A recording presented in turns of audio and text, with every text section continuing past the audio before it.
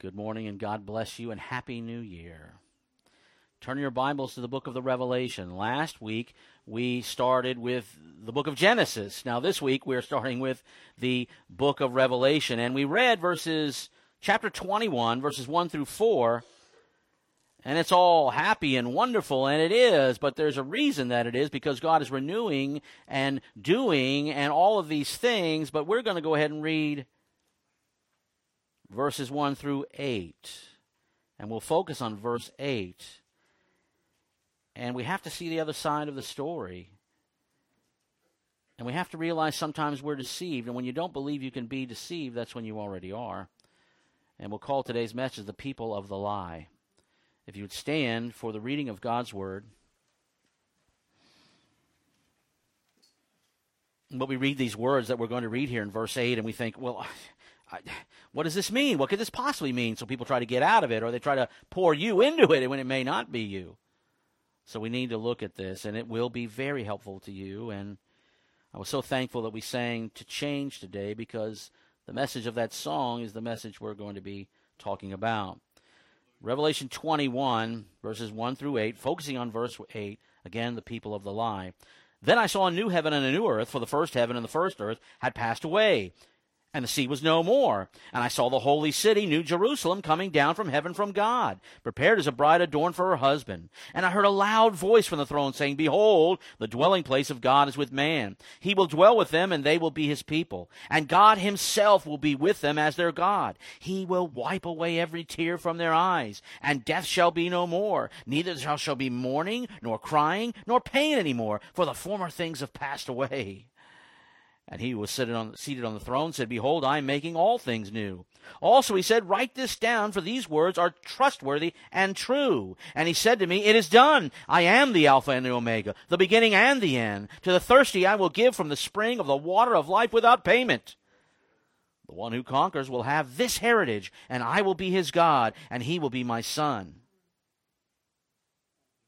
But as for the cowardly, the faithless, the detestable, as for murderers, the sexually immoral, sorcerers, idolaters, and all liars, their portion will be in the lake that burns with fire and sulfur, which is the second death. Father, to hear the good news and let it be as good as it is, we need to know the bad news, that we are sinners, but we have a Savior. Show him to us today, for it is in his name we pray, Lord Jesus. Amen. You may be seated. So it's New Year's Day. And one of the things everybody's going to be talking about are New Year's resolutions, right? And what is a resolution? Think about it. It's making up your mind and making up some sort of plan. A plan to change something, to change yourself, to change something about your life or your situation. Amen? New Year's resolutions are about change and about making changes. I'm going to do this, or I'm going to do this, or I'm going to stop doing this, or stop doing that. And God is not against such things. In fact, God wants us to change, and he wants to help us change. God is in the change business. And God is a way to bring change into our lives. Change for our good and his glory. And it has to do with turning away from the lies in our lives and turning towards the truth. And there's a very specific word that the Bible used to describe this process. And we're going to talk about this word, and you already know this word. But as we go through this today, a lot of people talk about it, but not a lot of people understand what it really means. There's many who don't really want to think about this word and this way, but everybody needs to think about that. So let's ask some questions. Have you ever sincerely believed something and you lived your life as if it was true, but then you found out it wasn't actually true, right? How long did you believe that lie? And what did it take for you to realize that it was a lie and that you saw the truth, and what did it cost you? Because sometimes you might not be living the truth, but believing a lie, following a lie, and living as if the lie were the truth, and yet you don't know it. Something has to open your eyes to the truth. And this is the truth about everyone who isn't a Christian. They're believing a lie. However, there are many people who think they are true Christians, but they are not. They are also living a lie. And when you don't believe that you can be deceived, that's when you already are. Now, the apostles spent a lot of time describing these people, and we're going to talk about it today. We're going to look at those lists that say this kind of person, this kind of person, this kind of person are not going to heaven. And you're like, well, I'm not these kind of people. But then he says things like, and all such people. And here you see anybody that's a liar. What does this mean? It's important. We can't just scroll by and say, well, it can't be me. God can't be doing that. He loves everybody. Yes, but the idea that he's not going to punish people is a lie. The apostles spend a lot of time describing these deceived people, and at the end of his famous Sermon on the Mount, Jesus spoke of them in what may be the most scary passage in all of the Bible, Matthew 7:21 through 23. He says, not everyone who says to me, Lord, Lord, will enter the kingdom of heaven, but the one who does the will of my Father who is in heaven. On that day, many will say to me, Lord, Lord, did we not prophesy in your name, cast out demons in your name, do many mighty works in your name? And then I will declare to them, I never knew you. Depart from me, you workers of lawlessness. Now, people can just put their own words into that, and I've heard it happen a million times, and I bet you I've done it back when I wasn't thinking right. You know, they just want to pour you into that. You worker of lawlessness. Now, what does that mean? Well, it means if you don't give to my ministry, whatever it could be. Right? Now, that's a scary passage of Scripture, and what's scary about it is that Jesus is saying that there are many so-called Christians who fit this profile. I know we have some tender souls here that'll listen later. I want to encourage you, too. This isn't about beating you up. This will be about building you up. But there's a process where you can have this assurance of your salvation. And when you see it, it's that one word. It's a good thing one of our elders walked out for a minute, took a phone call or a bathroom, because if I would have started doing it, he would have already said the word, because he knows it, because he uses it a lot. And it's a good word, this process of change that God wants to bring in your life. But again, these people didn't seem to be outside the faith. They were church people. These people were very involved in ministry. These people were successful. These people were probably very happy. And they sincerely believed they were true Christians. But they were not. Everyone who has ever seen this text has asked, who are these people? Am I right? Anybody? You've seen this? You're like, who really are these people? And who are the liars that the Apostle John is speaking of in Revelation 21:8? Well, they're everywhere. And there are two basic types. I'm giving you the whole thing up front here, and then we're going to explain it through this and a couple other texts. They're everywhere. The people of the lie are those who don't believe in Jesus. That's the obvious part.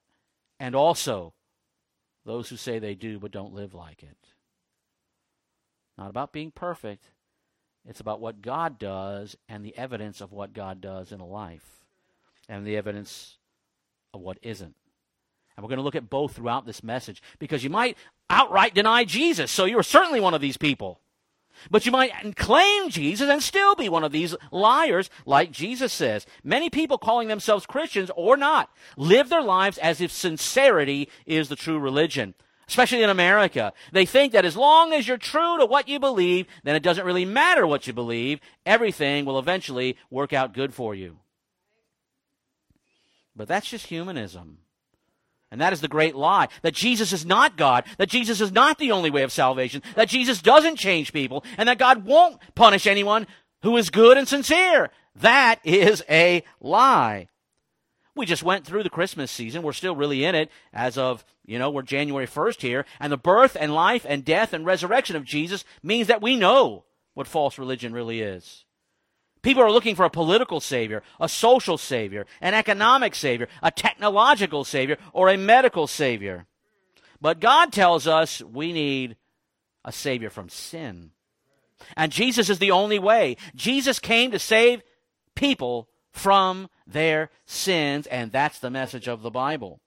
The Old Testament says that God has promised a savior.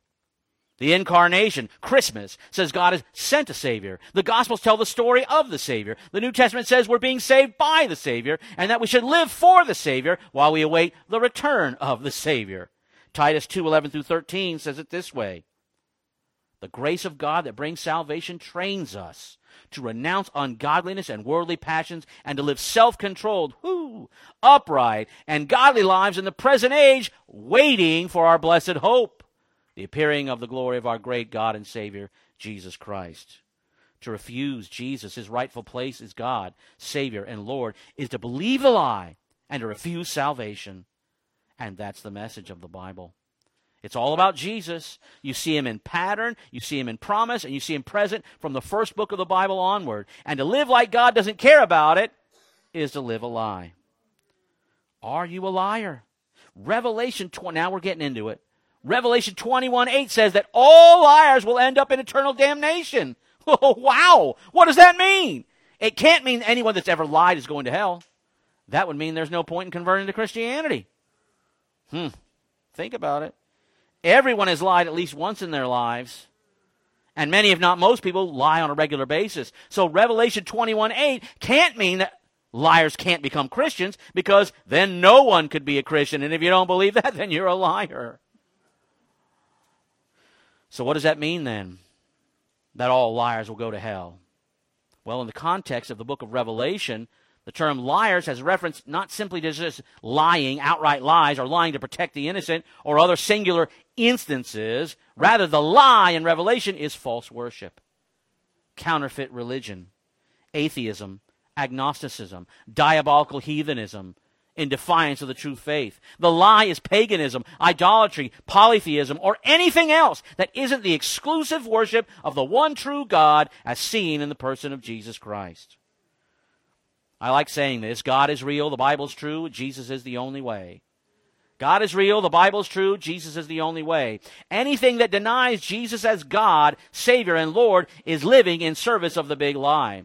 To believe that Jesus didn't claim to be God, that he didn't claim to be the only way of salvation, this is what it means to live the big lie. To be a liar who will end up in hell, like Revelation 21:8 says. Let me say what I've said again, and I'll say again. The people of the lie are those who don't believe in Jesus, and those who say they do but don't live like it. These are the unrepentant people. There's that word, repentance. When you say this type of person, this type of person, this type of person, it's talking about being unrepentant and giving you examples of it. Unrepentant people who might seem to do a lot for other people, or even in the name of Jesus, but they don't actually follow Jesus. The Apostle John wrote the book of Revelation, and he also wrote the epistle of 1 John. And this is what he says about the same thing, the big lie, in 1 John 2:22. Who is the liar?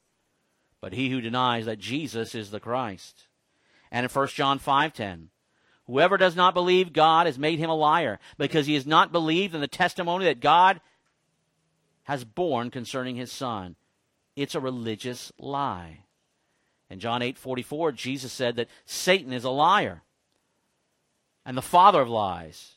He deceives people about God. He leads them astray from the one true God. Satan has been telling lies from the very beginning. He tries to get you to believe that God has not spoken when he surely has. Jesus is God's answer to the big lie. So now you read this list, and we read it. The cowardly, the faithless, the detestable, the murderers, the sexually immoral, sorcerers, idolaters, and all liars. And what you're not realizing is when he says all liars, all those before that are the liars. Liars are one category of lifestyle sinning. And a life characterized by lying is not a saved life. But this revelation in Revelation 21:8 is larger than just 8 types of sinners. This list and what it represents is not limited by these words, because you also see these other types of lists in 1 Corinthians and Galatians and other places, and they're not the same list. What's going on?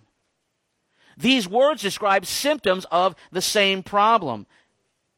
And the last word tells us what the problem is. In other words, the 8th category is manifested by the other 7 categories. The phrase, and all liars, describe all the other types in one word. That's why I read it the way I did. And all liars.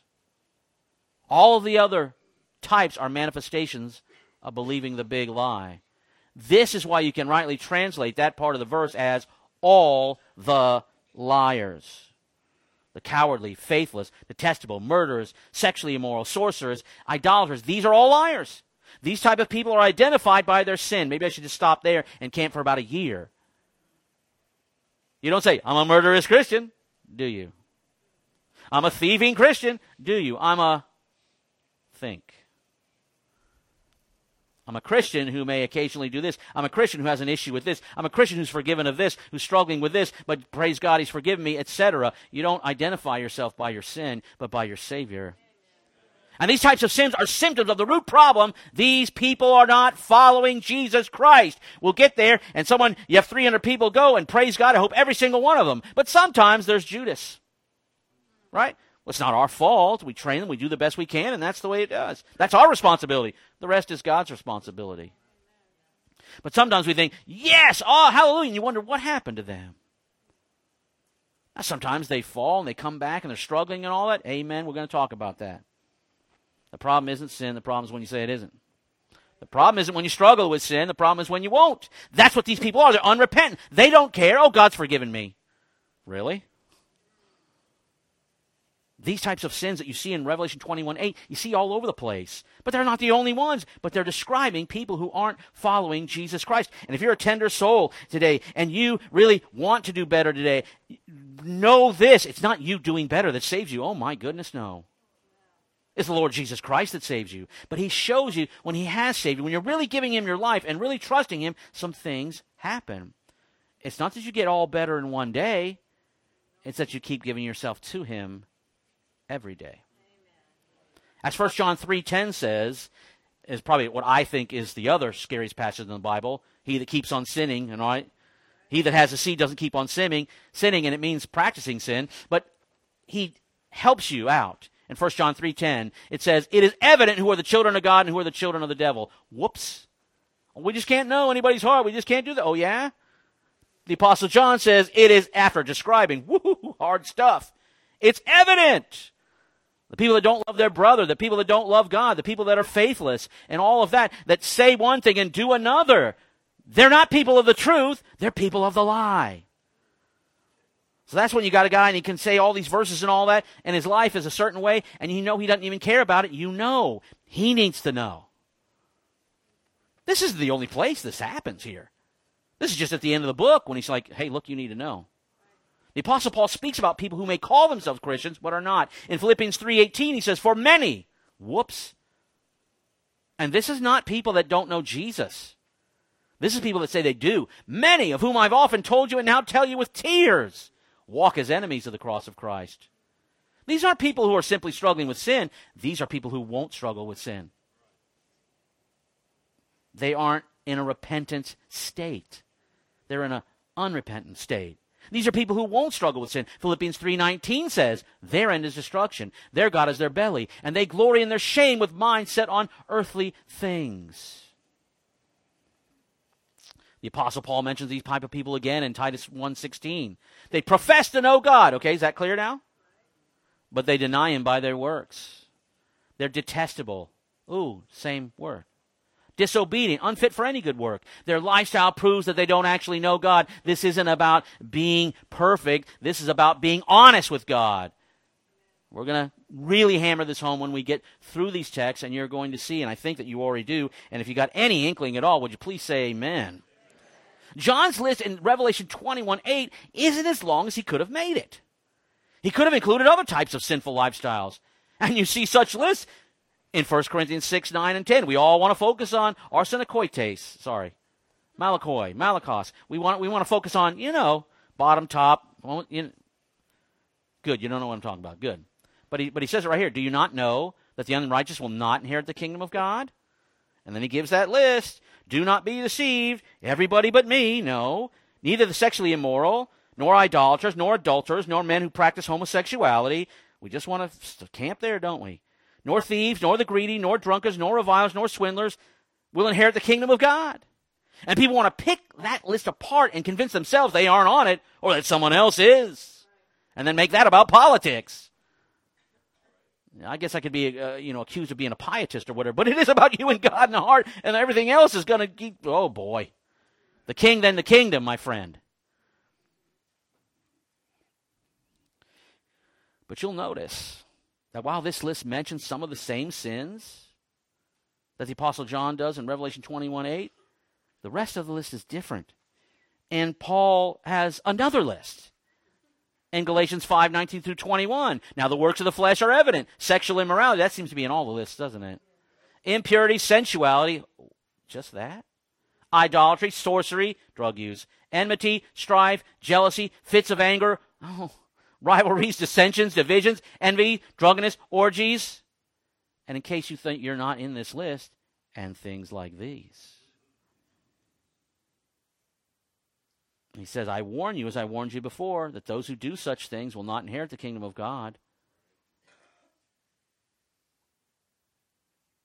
And you'll notice that his list in Galatians 5 is different than his list in 1 Corinthians 6. And once again, Paul mentions some of the same types of sinful lifestyles that John does in Revelation 21:8. But Paul's list is longer. And then he concludes his list with things like these, clearly indicating that his list is representative, not exhaustive. That's the point with all these lists. They all give symptoms of the same lie. They are the result of an unrepentant lifestyle. Not that you fully get out of every single thing and you got to morbidly check yourself every day and all that. That's not what this is about. This is not about being miserable. This is about being honest and giving yourself to God, or saying it doesn't matter. God's grace is a license for sin. That's the lie. The lie is you just don't believe in Jesus at all. But it's manifested amongst Christian people as they say they believe Jesus, but you know they don't. And they don't know. But it's not our job to beat them up. It's our job just to tell the truth and realize for yourself. If you're struggling with sin today, hallelujah. If you're not, whoops. Lots of people calling themselves Christians believe that grace is a license to sin. That's the book of 2 Peter. That's what that is. They won't say it that way, and most won't teach it that way, but it's a very popular lifestyle today. People think they're going to heaven when they live like hell. They believe in Jesus, but they don't actually follow him.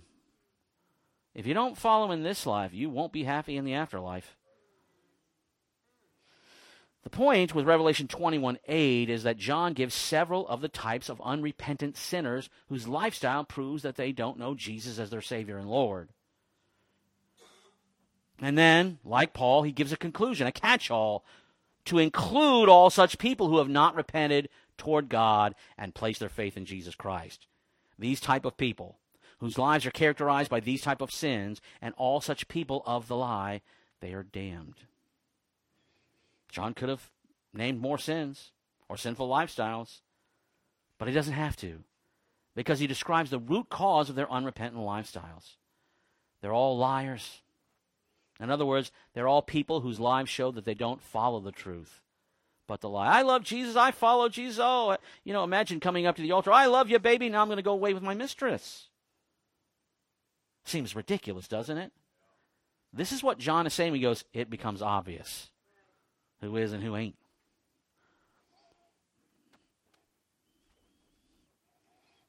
You ever done that? Paper tiger. Don't believe the lie. Your good works and your sincerity can't get you to heaven. Only Jesus can. But don't lie to yourself either. People who are going to heaven don't live like hell. Now, I'm giving this message on New Year's Day, and lots of people are going to be making New Year's resolutions. There is one New Year's resolution that I know God will be pleased with, and that is repentance. Resolve to find the places where you're believing a lie and the places where you're telling lies to yourself and to others and to God, and turn from those lies and turn to the truth and live like the truth is the truth. It's called repentance. See, that's the word that people don't get right, and we're going to show you. It doesn't mean you have to make yourself perfect. It means you have to give yourself to God and allow him to work, and then be honest with him that you need to repent of your not repenting.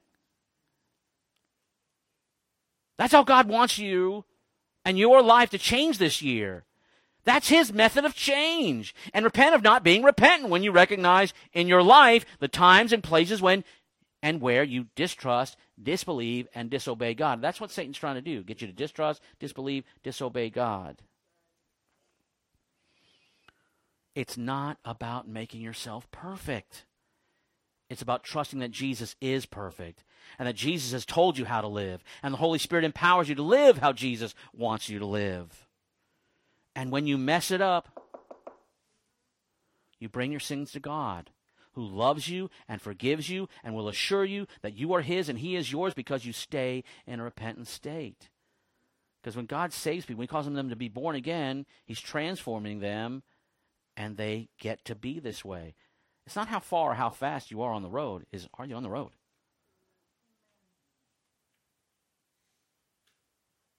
You're not perfect, but you're being purified. I'll say that one again. You're not perfect, but you are being purified. Keep a short account with sin. And keep on repenting towards God and placing your faith in Jesus Christ. When you are doing that and keeping a short account, it's not about being so morbidly introspective that you say, I just don't know if I'm saved. Was I sincere when I prayed that? Stop that. Have faith in God. You ain't in and out, in and out, in and out. But sometimes you think you're in and you're not. But those that are in are those that do go to God. I'll never drink again. But they're not quite repentant yet. But they're on their way. I'm not going back to it. And for a while they don't. And yet they do. But they're like, but they don't say, well, I'm never going to church again. No, they say, I got to get my butt in church. I got to talk to that preacher, man. I got to read my Bible. I guess my brother or sister really knows more than I thought they did. Or my mom and dad or somebody. I'll go to that meeting. I'll keep myself tethered to God's word, God's people, and God's spirit by doing what I can see that I know. And the kingdom of God comes. The blade, the ear, the full corn in the ear. And then one day you're clean for 23 years and you're like, how did that happen? You're either building a wall of sin or against sin. Keep that short account and you'll get if you're not a Christian, you'll get prideful. But if you are, you'll get assurance. When Jesus said, repent and believe the gospel, he was saying that your whole life is about repentance. This is not about beating yourself up all the time. This is about being honest with God. Here's something that may sound controversial until you think it through. It's a good thing when God helps you see a bad thing. It's a good thing when God helps you see a bad thing. Because then you know you can take it to him and ask him to cleanse you and help you deal with it. Here it is. Here's the question that you and me and everyone else who calls themselves a Christian needs to address and answer. Am I living a rebellious lifestyle or a repentant lifestyle? Hear me clearly. A repentant lifestyle isn't about, where are you girls? Where are you? And guys, a repentant lifestyle isn't about anxiously having to find every little thing that you're doing wrong every day. Repentance isn't about making yourself miserable. It's about giving yourself to God and confessing when you haven't been giving yourself to God, asking for mercy, asking for grace, living for God, living the truth. A truly repentant life is a life that's truly rejoicing and resting in Jesus. Not rejoicing and resting in Jesus because he just lets you do whatever you want to do, but rejoicing and resting in Jesus because he's starting to help you do what he wants you to do. And you're like, okay, repentance hurts, but it heals. You don't have to be that same old person. Well, this is my cross to bear. No, the cross is having to feel the pain. Again, a truly repentant life is a life that is truly rejoicing and resting in Jesus. Hallelujah. The problem isn't your sin. The problem is when you say it isn't sin. And the problem isn't when you struggle with sin. The problem is when you don't or won't. That's when you're a liar. The kind of liar that Revelation 21:8 is talking about. The kind that won't go to heaven. The kind that will go to hell. So the whole answer to this whole thing is repent. Heavenly Father, you're you, we're us. We need to turn to you to repent. A change of mind, a change of heart that leads to a change of life and walking towards the cross. And we feel it and it hurts, but it heals. And we look at our Savior upon that cross and what he did and accomplished for us that we could not do. And knowing that in him we have triumphed, and that when the devil accuses us and says, sinner, we can look at that cross and go, winner. And that we won't just run and hide, but that you'll come and find us and say, Adam, Where are you? Just like back then. Even so, come, Lord Jesus, in your name we pray. Amen.